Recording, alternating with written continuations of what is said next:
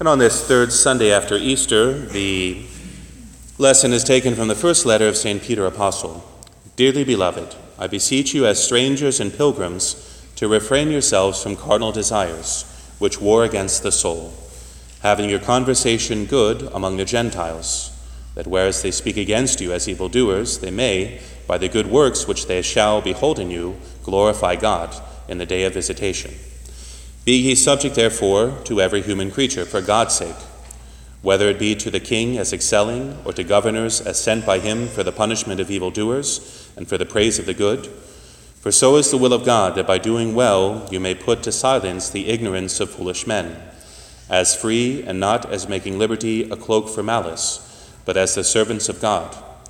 Honor all men, love the brotherhood, fear God, honor the king. Servants, be subject to your masters with all fear, not only to the good and gentle, but also to the froward. For this is thanksworthy in Christ Jesus our Lord. Please rise for the Holy Gospel, which is taken from that of St. John. At that time Jesus said to his disciples, "A little while, and now you shall not see me, and again a little while, and you shall see me, because I go to the Father." Then some of his disciples said one to another, "What is this that he saith to us, a little while, and you shall not see me, and again a little while, and you shall see me, because I go to the Father?" They said therefore, "What is this that he saith, a little while? We know not what he speaketh." And Jesus knew that they had a mind to ask him, and he said to them, "Of this do you inquire among yourselves, because I said, a little while, and you shall not see me, and again a little while, and you shall see me. Amen, amen, I say to you, that you shall lament and weep, but the world shall rejoice. And you shall be made sorrowful, but your sorrow shall be turned into joy.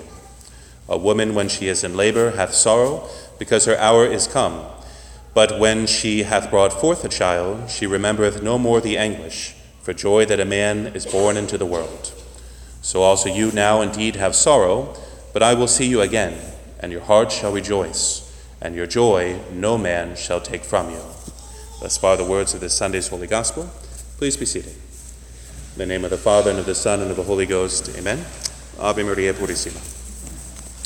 So we're on this third Sunday after Easter, contemplating the resurrection of Christ and its consequences for our Christian life.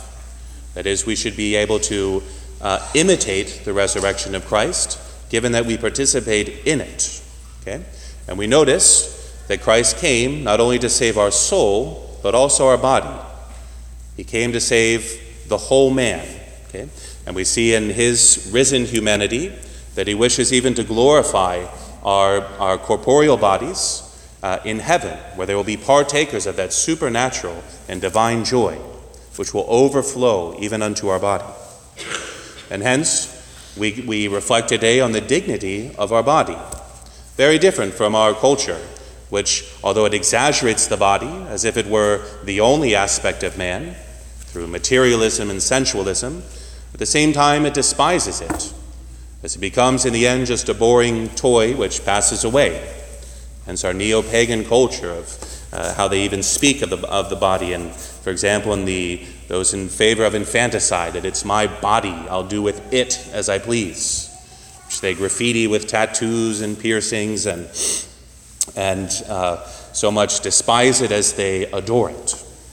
How different is our perspective, where we see that our body is a temple of God, which was christened and consecrated in holy baptism, with the holy water and the sacred chrism, again at confirmation, and has so many times received the life-giving body and precious blood of our Lord Jesus Christ in Holy Communion. We see then that our body, in this, according to this, our Christian vocation to imitate, united with Christ, the resurrected Christ, that it is called to be most pure, and that purity is a positive thing. Okay. Different from the world's perspective that views purity as simply the lack of knowledge or a certain experience. Rather, it's a virtue, which is a power within the soul which makes it strong. Our Lord says, "Blessed are the pure of heart, for they shall see God." And that's made possible even in this life, as it were, in a prelude to that divine vision, whereby we can see God in our soul and in the soul of others. seeing ourselves and our fellow man from that spiritual perspective, from a God's eye view. And so we see that likewise the vocation of our body in holy matrimony, that God made them male and female, he created them, making them to his own image and likeness, that even in the holy union of matrimony, that their bodies will reflect in a certain sense, as led by their spirits and not by simple base impulse, but will reflect even the divine fecundity, that in God, the third person, the Holy Ghost, proceeds as a love between the other two persons. And that it's called to reflect likewise the love of Christ for his church, as St. Paul explains this great mystery, sacrament of marriage, in his 5th chapter of his letter to the Ephesians. And so we see, according to our Christian vocation, that our body and this marital union has a certain divine dignity, okay? But and how different the world's view is of that. And if we understand how great and how noble and beautiful it is, we'll understand how grave the sins of impurity are, which seek to profane this temple of God which we are. St. Thomas notes that even though they are not the most grave sins, in comparison with, for example, hatred of God or envy being spiritual sins, they have a greater malice. Nevertheless, they are grave and they are the most shameful, because man, called to be amongst the angels of God in heaven, feels himself subject to that which is most base and low in his nature. And so he says in that sense, they are the most shameful, and by which man degrades himself to the level of a beast. Or as St. Thomas remarks, if it treats of unnatural vice or sins against nature of impurity, then even worse than a beast. And so we can see why the devil, who bears this great envy towards man who's called to replace him in heaven, the thrones, the seats which the fallen angels have relinquished, doesn't want us to arrive there. He wants us to live more like beasts than like angels. Okay? Hence how he presents himself as the beast, even though he is, as such, a pure spirit. And this is the battleground. We have not only the devil to worry about to tempt us, but more still, the flesh and the world. As St. Paul describes, that he discovers another law within his members that goes against his spirit, which he must mortify and bring into subjection, lest he become a castaway. And likewise the world, which is out to get us. I'll give you a few quotes in a moment. So that's the battleground. How are we doing? We ask ourselves. Our Lady of Fatima, just over 100 years ago, showed a vision of hell to the holy shepherds, showing them that souls were falling like rain into hell, and principally because of sins of the flesh. And so we also should reflect on the great social harm that the sin of impurity causes against the argument of one who might say, well, I have a right to my own eternal damnation. I can go to hell if I like to. It doesn't affect anybody else. Wherefore there should be no civil laws against spreading impurity or committing adultery, etc. We recall what the saints, the greatest of psychologists, tell us, those who truly knew the soul, that lust is a capital vice. Being capital from head, it spawns other consequences, or daughters, we say, other sins as a consequence, which are, St. Thomas sums up as blindness of mind, thoughtlessness or inconsideration, inconstancy, rashness or precipitation in judgment and actions, self-love, hatred of God, who prohibits that which the lustful man most loves, seventh, a disordered love of this passing world, and eighth, an abhorrence of despair of a future world.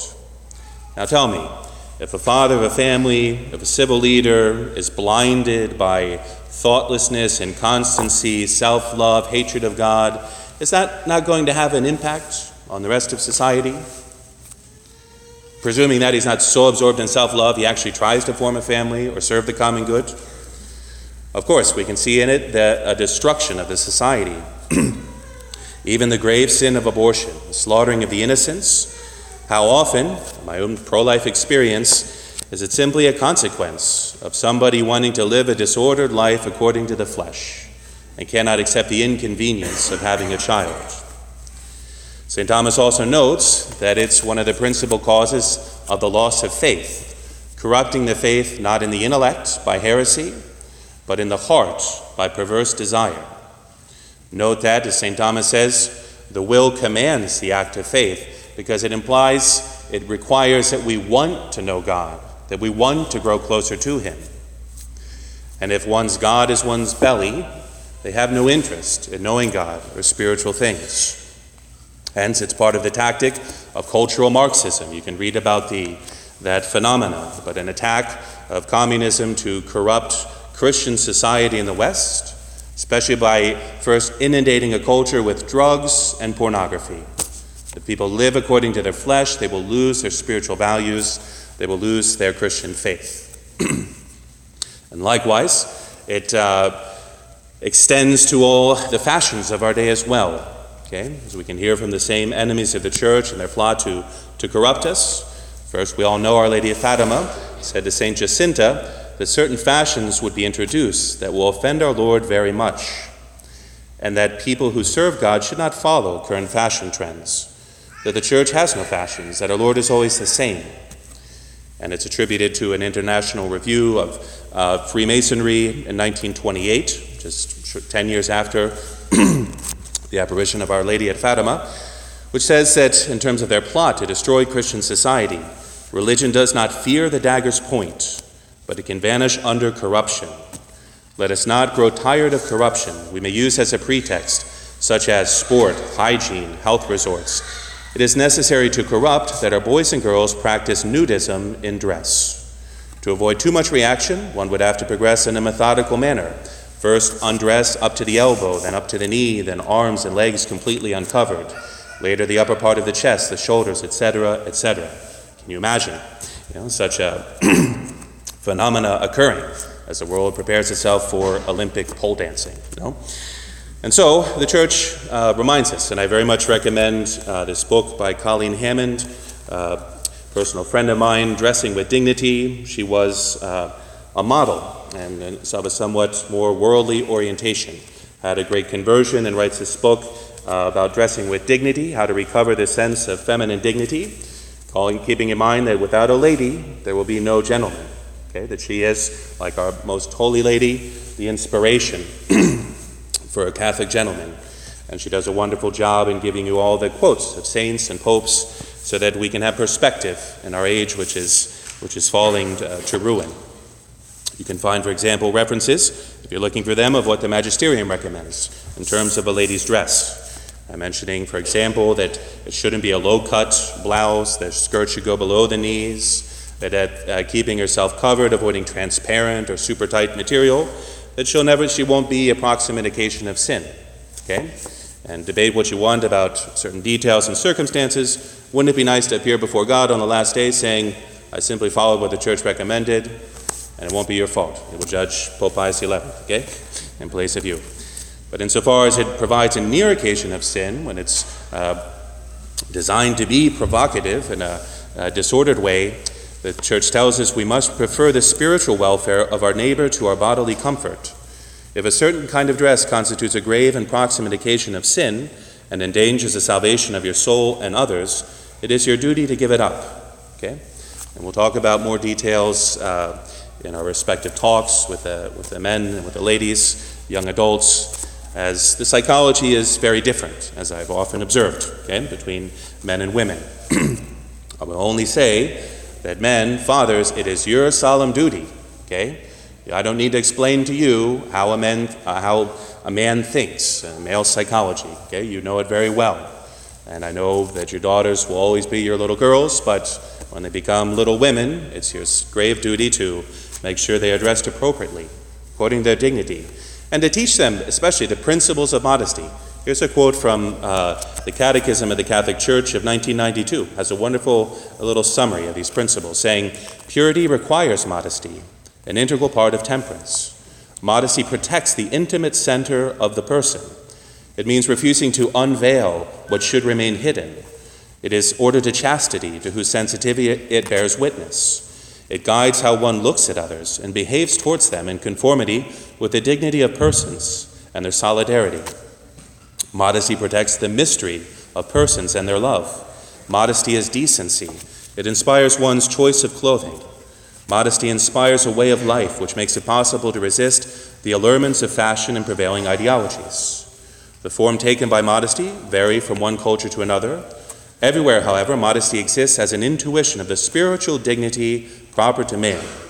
It is born with the awakening consciousness of being a subject. Teaching modesty to children and adolescents means awakening in them respect for the human person. And I would add, especially teaching them that their body is sacred. Okay? It's not that it's bad or evil, but that it's so noble and sacred. Okay? And this is how we explain, this is what our traditional liturgy should inspire in us as well.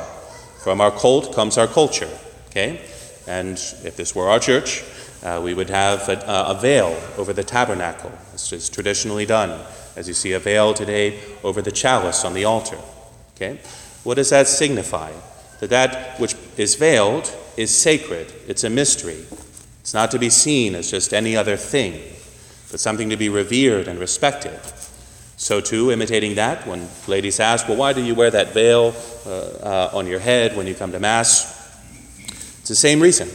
And likewise in dressing with dignity, in an elegant manner, is to say what is behind this veil is a sacred mystery to be respected and loved. No?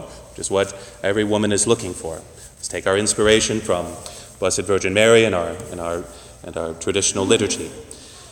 And in general, it's a point for everyone to reflect on. Okay, if you read St. Thomas's treatise there on modesty, you'll notice not just about avoiding being an occasion of sin.